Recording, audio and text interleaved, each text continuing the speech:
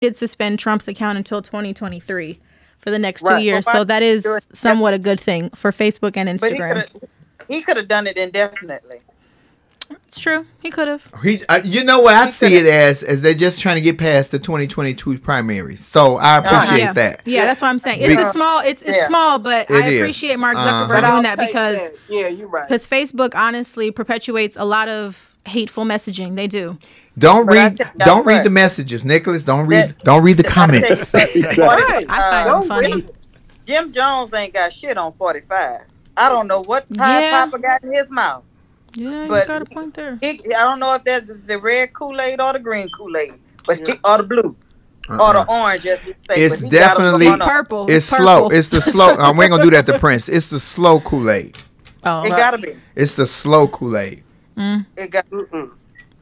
On a lighter note, ladies and gentlemen, on this Wednesday, I'm celebrating my very first graduation. My son is graduating from high school this Wednesday. I also have one Monday and Tuesday of next week, so I'm a proud bird over here. Yes, indeed.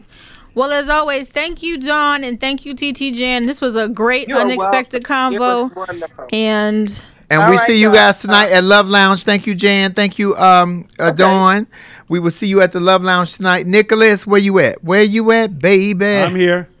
There he is. There he is.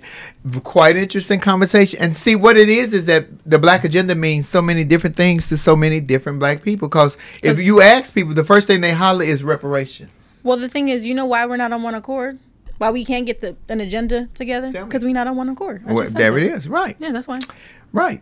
Nicholas and Lauren, we're not a monolithic people because once again we definitely like this conversation for that reason, right? What would you like, Nicholas? Would you like reparations? I believe reparations are only a part of the whole process.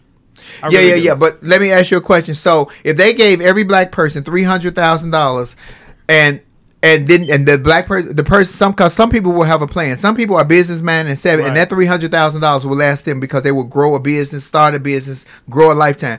But if I gave it to my uncle, who I know is a fucking drunk and gonna go on the corner and get high and play golf, cards, gamble, so $300,000 might last him 3, 4, 5 months, and then he's broke again. Then what? You see what I'm saying? If you ain't got no blueprint, if you don't have a plan, a master plan, you don't deserve the money somebody needs to eyeball to make sure that you are following the guidelines that you set up for yourself. I just want to say this too. I don't want what I'm saying to come off like I'm putting all of the onus on the Black community of why we're in this state, because that is not true at all. Absolutely We are in this state is because of systematically what has happened to us. That is definitely a fact of, colorism, of us being basically crabs in a barrel amongst each other. So it was definitely outside forces working. But to Flame's point is that outside forces continue to work. Continuing, absolutely. Ooh, you're not going to talk about Tim Scott on my live.